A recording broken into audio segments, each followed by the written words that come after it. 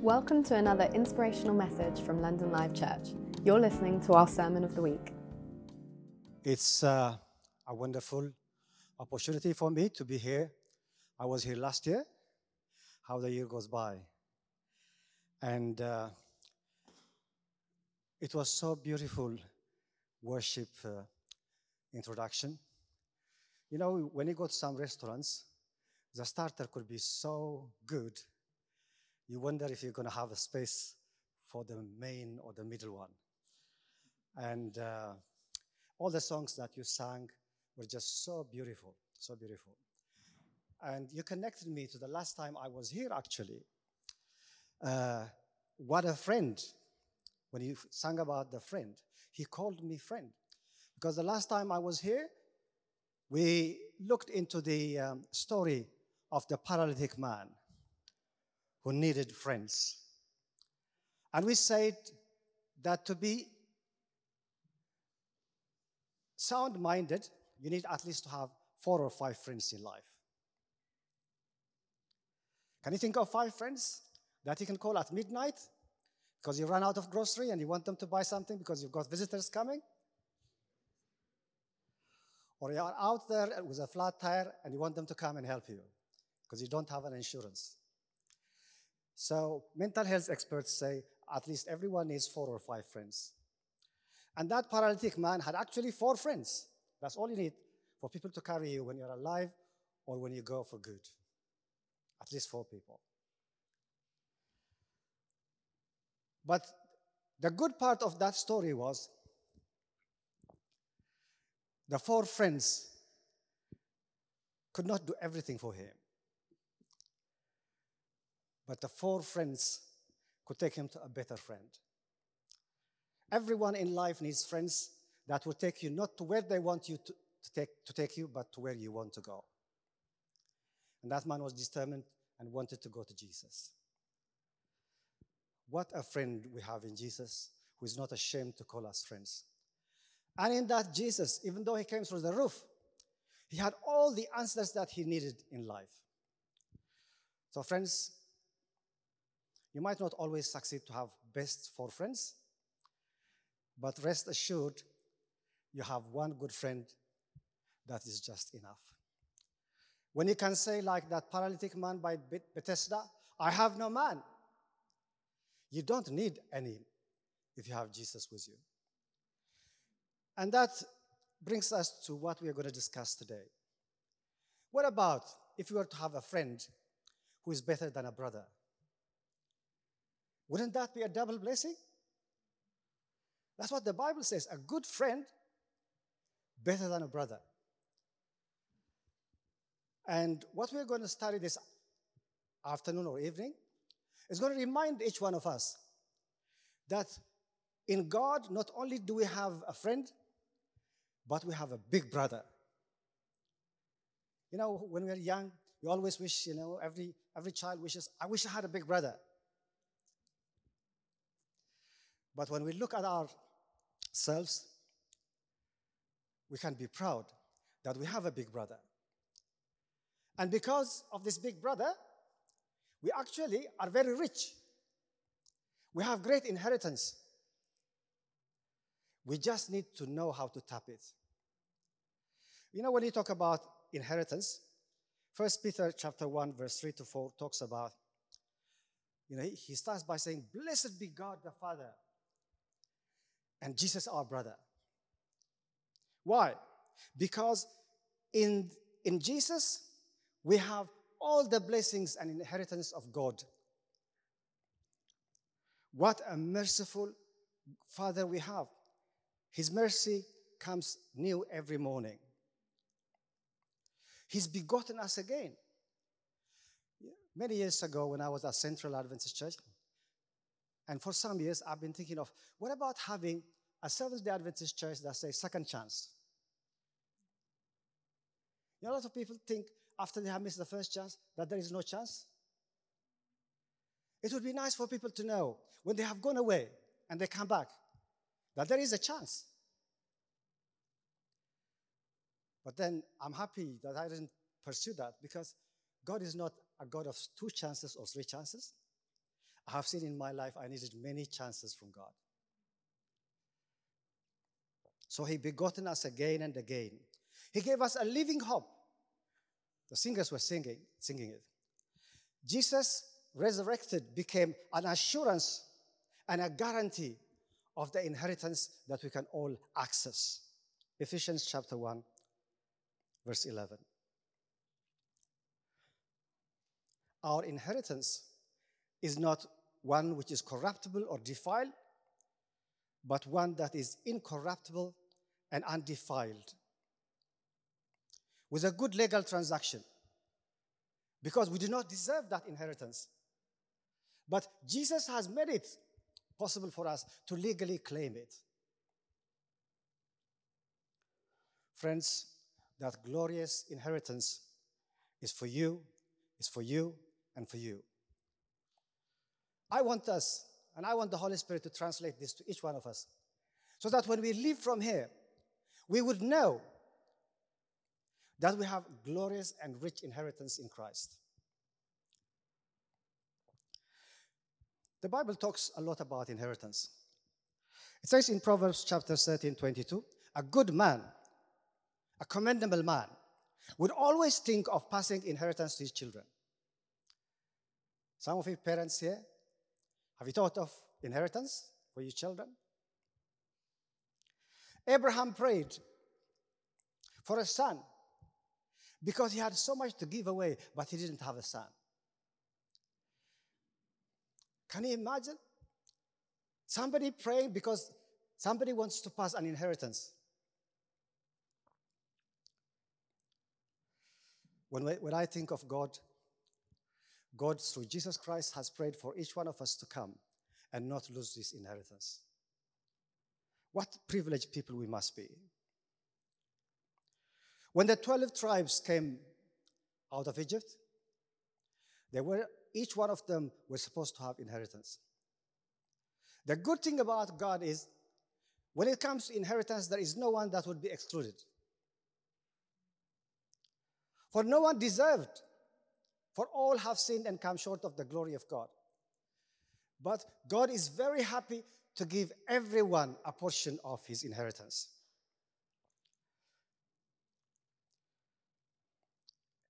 There was a method of distributing inheritance. The firstborn always gets a double.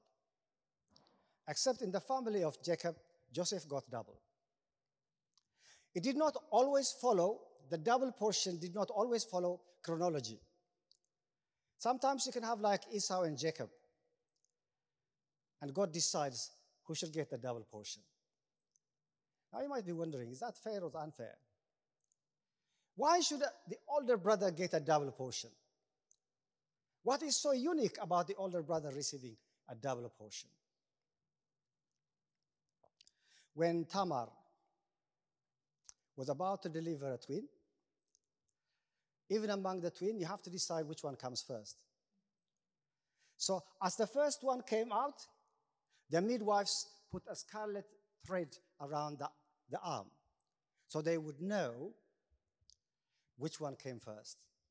Such was the distribution of inheritance that people were very careful on how they allocate. And in Luke chapter 12, verse 13, a man actually came to Jesus and said, I see that you are a fair person. You could do what the courts cannot do. Can you please tell my brother to share the inheritance? In every culture, in every situation, people are very concerned about inheritance. God refers to Israel as the firstborn son. This is why God wanted to bless Israel and give them a double portion. Now we're going to later on realize what it means to get a double portion. It comes with responsibility. When you have been given much, guess what? Much is expected of you. Is that fair? Sounds fair. So the people of Israel were a very privileged people. because God saw them like the first son. But the Bible talks about another son, the only son. And he claims, before Abraham was, I am. Abraham was not older. Jesus said, I'm older. And the beautiful thing about this older brother is, before Adam was, Jesus can say, I am. Isn't that a wonderful thought? That God, before creating us, actually thought of us better than Adam. Adam was to take us into a path of destitution. But before he even created Adam, heaven made an assurance of making a big brother to all of us.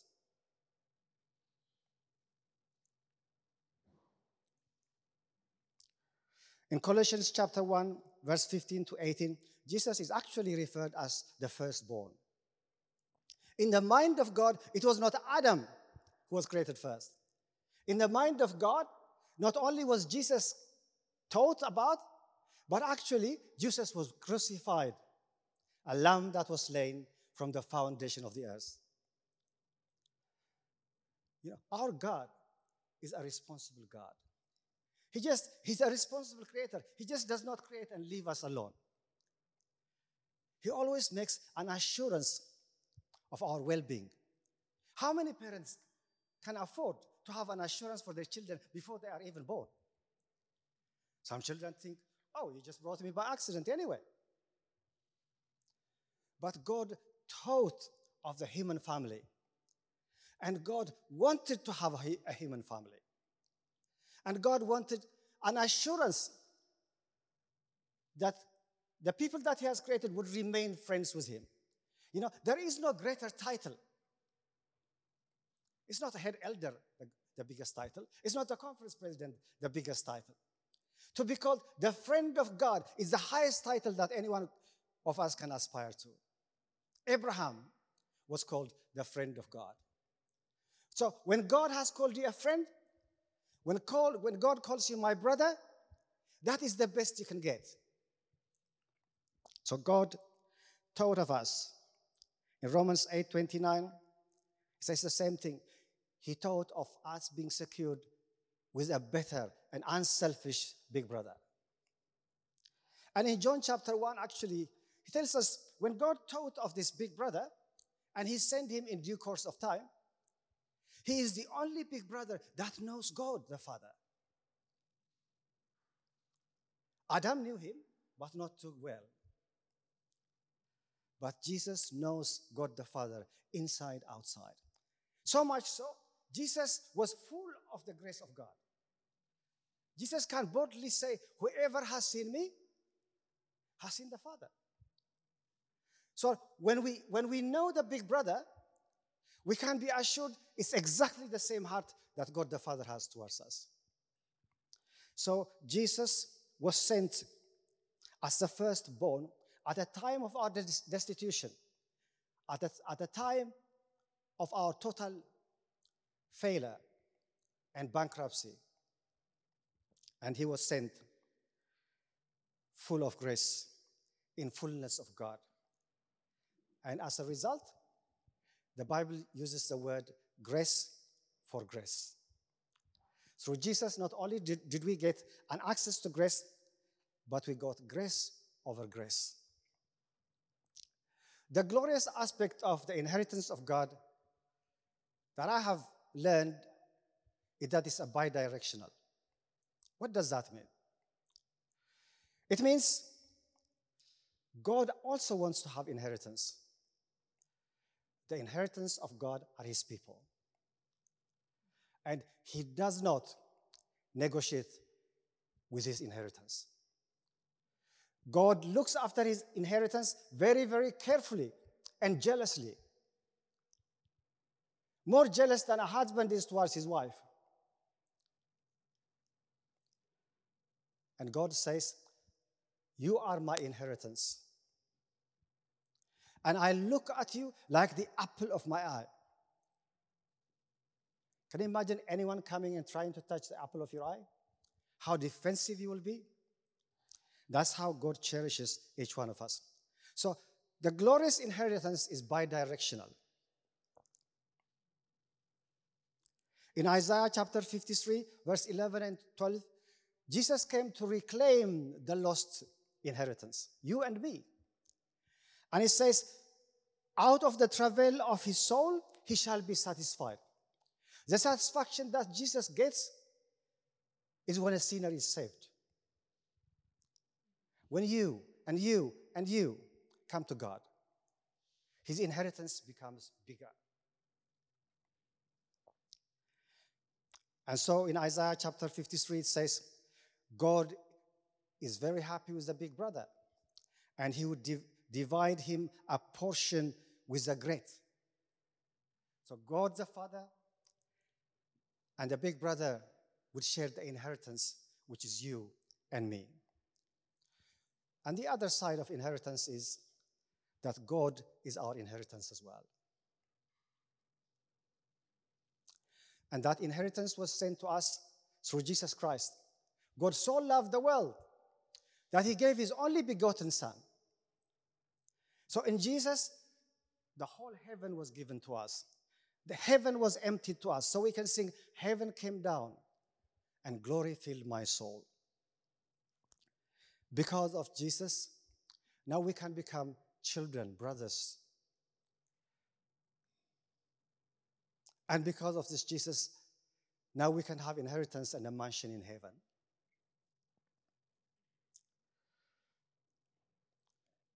Peter asked, we've been following you. What do we get? What's our portion? And Jesus did not hesitate to reassure him. You'll get 100-fold. Can you imagine being compensated for something that you lost because of your own mistake? 100%, 100-fold? And that brings me to what I want to discuss with you, the parable of the lost. When you look at that story in Luke chapter 15, you have a lost sheep, you have a lost coin, you have a lost son or sons. 1 in 100, 1 in 10. We often think the prodigal son family lost only one son. No, that sad father actually lost 2 sons. One within, one without. You could be lost in church, you could be lost outside the church. And the tragic one is to be lost inside the home, because no one notices that you are drifting. But in your mind, you're just as miles away as your younger brother.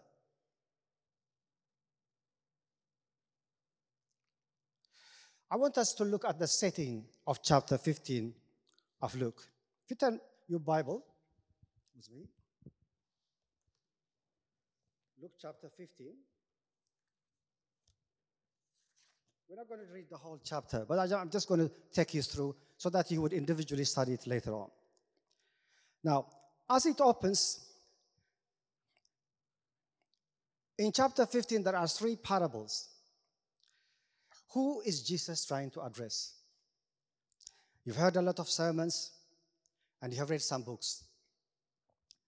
Then all the tax collectors and the sinners drew nearer to him to hear him.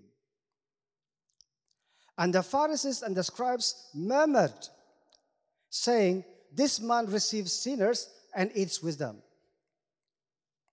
So Jesus spoke this parable to them, saying. Now, imagine there is Jesus and there is 2 camps of people. On one side are the sinners and tax collectors, the prodigals, the useless ones, the wasters,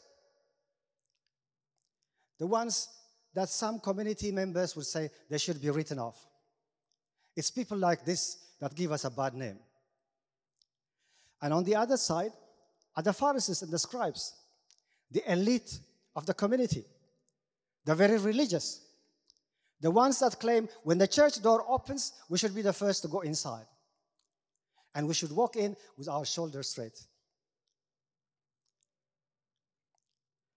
And they were murmuring and saying, how come Jesus is befriending sinners? Doesn't he know these are the law of the society, of the community? If he claims to be who he is, he should not be associating with people like this.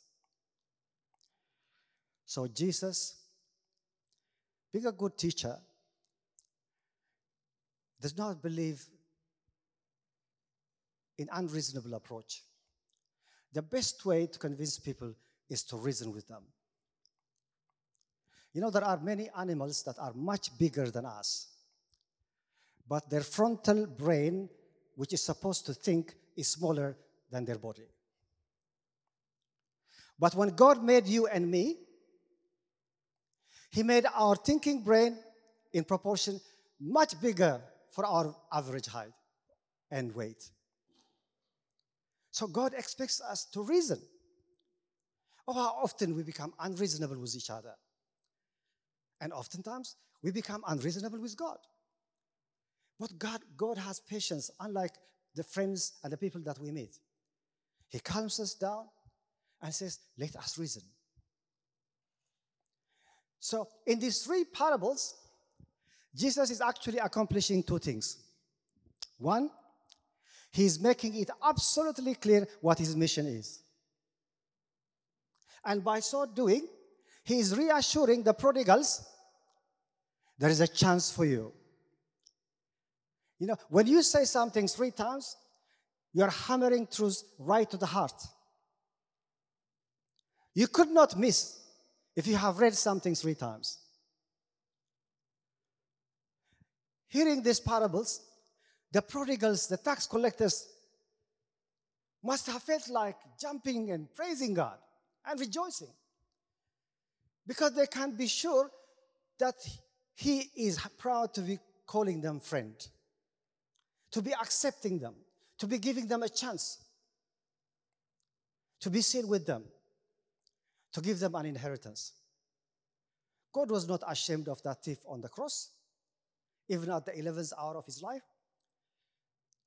This is a truth that everybody ought to remember. It does not matter how many times you have fallen.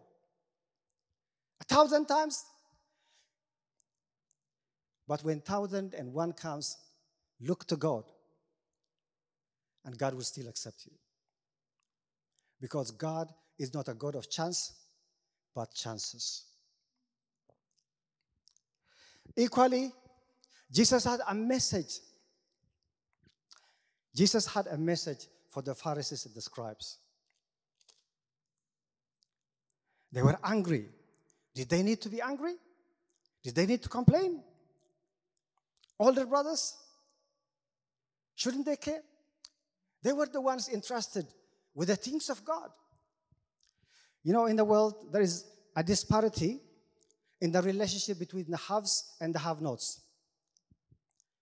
The Bible makes it clear the haves are there for the sake of the have-nots.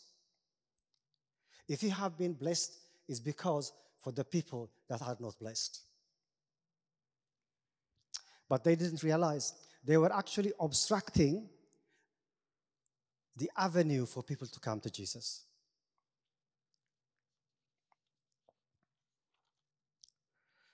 When I think of the 3 parables, I think of 3 sections: the leaders, the church, individual families.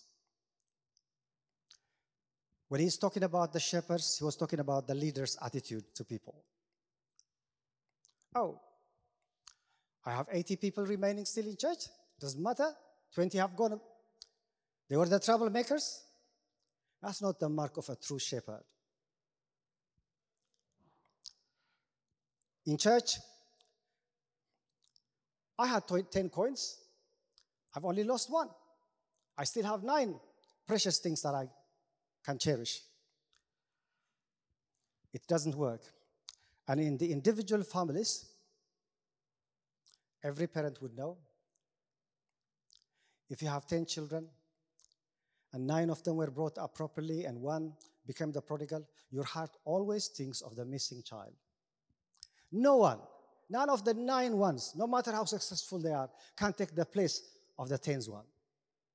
Such is the heart of God, that He has a place for you and you. No one can make Him happy in that section unless you come to God yourself. So friends, from the head to the toes, God wants for all of us to have a very healthy attitude towards other people.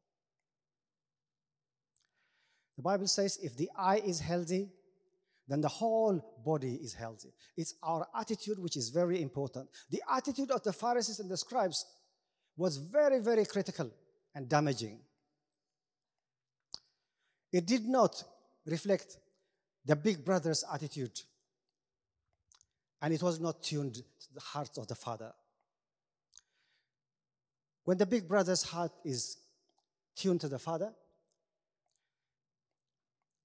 the big brother rejoices when the other brother rejoices.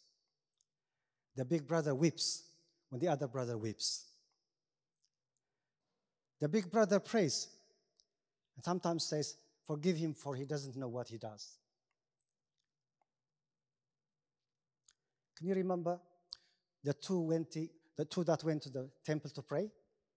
One was a big brother, one was a younger brother. Always the prodigal and the big brother. And the big brother came, being big brother, shoulders straight, took the first seat in the church. And the time of prayer came, and he looked around, who else is here? And he looked at the younger brother, the prodigal. Oh, God. This week, I've been fasting and praying and giving my tithes. I did my Sabbath school study. I did my prayers. And I really want to thank you for who I am, the big brother. And he looked around and said, and I'm very happy that you didn't make me like the younger brother. What on hell is he doing in church anyway today? It's him. People like him who give us a bad name. But the prodigal was standing there. He couldn't even dare to look up. "Father, forgive me." And of the two, the one that went out with blessing was the younger brother, the prodigal one. You know, when you think of inheritance, there is the perishable inheritance and the imperishable inheritance. Both the children had their eyes set on the perishable inheritance that they can get from the father. Yes, the father was a very rich man. He had a land, he had silver, he had gold, he had cattle. But these are all perishable. But above all, the father had something else that he wanted to pass to his children. I think one of the mothers was praying to pass a legacy to her children. It touched me. You know, a lot of us, even being Christians, the kind of inheritance that we want to pass to our children is the perishable one. You must be educated. You must go for the highest job. I'll buy you a house. These are all perishable. What does it profit for a man to gain the whole world? You lose your soul. Friends, the best inheritance we can pass around is that which is imperishable. The Father has always wanted them to learn from His heart, to be merciful, to be kind, to be generous, to be accommodating. Can you imagine if we all learned these things from our Father? What kind of a church we would have? If the older brother would only learn from his father and would tap onto the greater and the glorious inheritance. The greater inheritance that God wanted to give us was to make us in His own image, in His own character. When we have the mind of God, when we have the heart of God, we are never poor. We're never poor. Seek ye first the kingdom of God and His righteousness, and all these things will be added unto you. Brothers and sisters, why do we go for the perishable inheritance? Sometimes, even in the name of God, we want to use Christianity as a stepping stone for this world. And actually, the Bible describes such people to be pitied. Miserable people. To be using Christianity as a stepping stone for this perishable inheritance of this world. An Adventist lifestyle, do you know how much it would give you? 10 years. At best 15 years. What? You live extra 15 years? What does that mean? Jesus only lived up to the age of 33. The big brother. The life is not measured in amount, it's in quality. That's how God perceives it. So, the father in the prodigal son story wanted to pass the imperishable inheritance to them. The glorious inheritance that would make them humans. That would make them brothers to stick together in one, in unity. But both their eyes were fixed on the perishable to the extent that they could not talk to each other. You know, I'm really happy that story is just a parable and it's not a true story. Because in the true story of your life and my life, our brother is not that big brother. Can you imagine coming home after having been to Australia or Canada or somewhere else, and your big brother puts a mat in the front of the house that says, "Not you again"? How would you feel? Your own brother. And imagine in the prodigal son story, as the prodigal came back to the house, if he was to be met by the big brother, what would have happened? Oh gosh, not you again. He might have been asking the servants to chase him out. He wouldn't have had a chance to see his father. Thank God, the father was there first. And when he saw him, I mean, you know how sometimes we rehearse some things when we have offended people? Okay, when I meet him, I'm going to first say this. No, that's not a good opening statement. I'll open my statement by saying this. All this rehearsal for nothing. It didn't work. Because miles away, when the father saw him, even in those older age, with cataract and whatever, he could not miss his son. Even how much disfigured he was, how much unlike his son he'd become, he could still sense him. He ran to him. He didn't ask for him to be washed. He's been with pigs,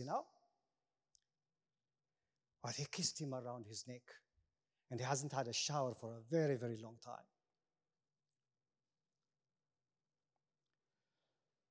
And then he was washed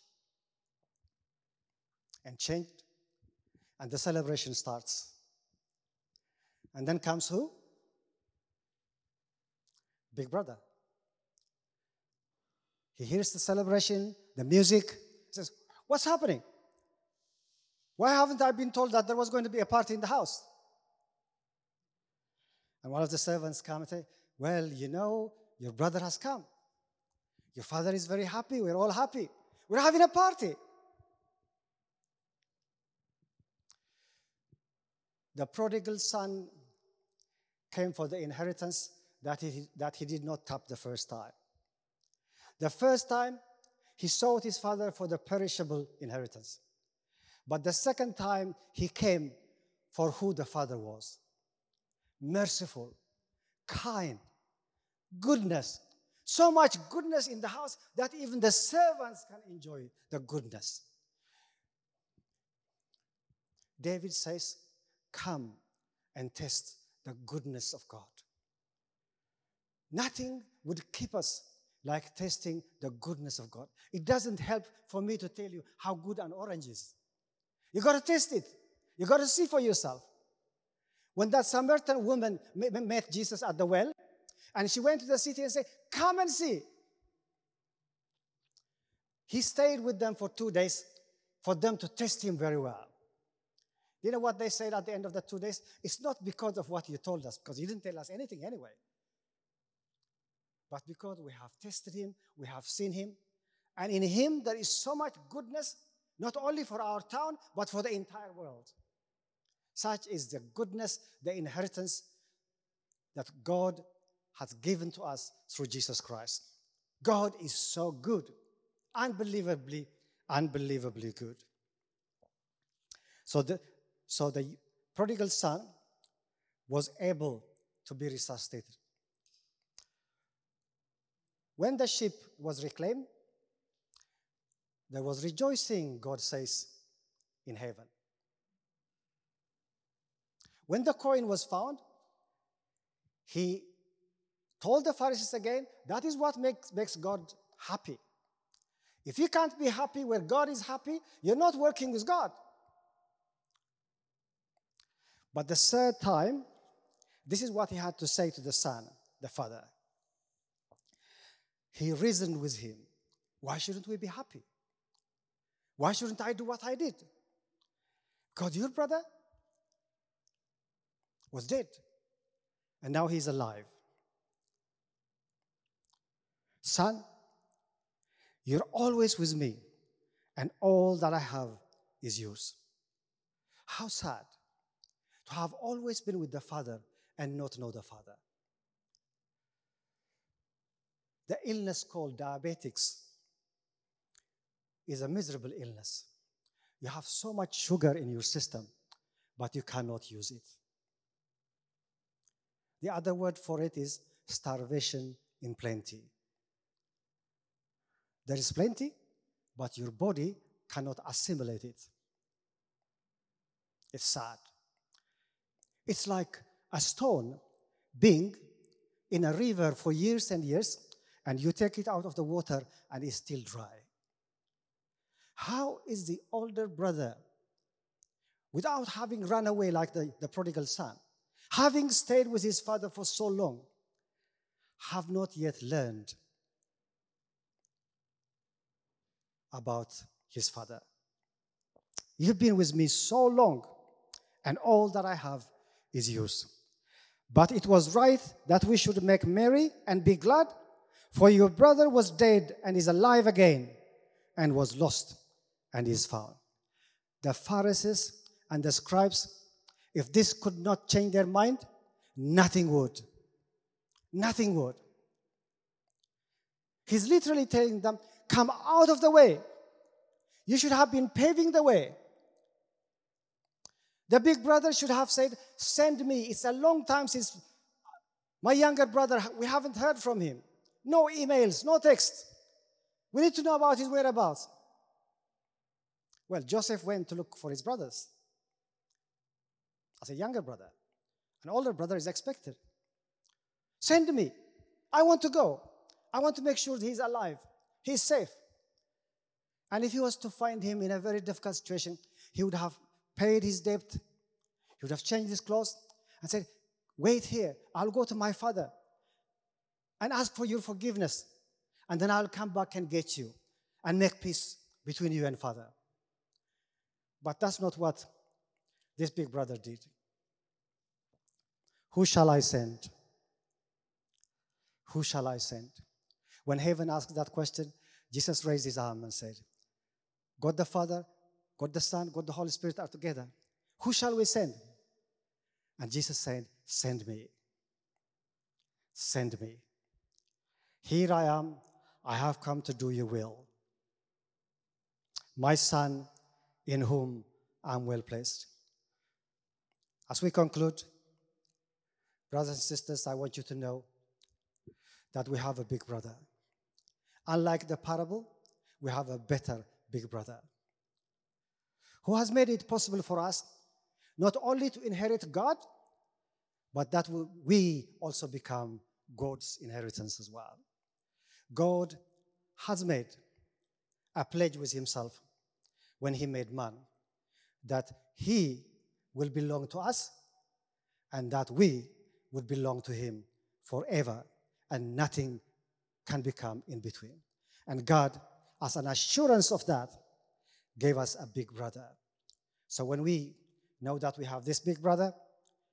We have nothing to be afraid. I want to encourage you to tap on this glorious inheritance.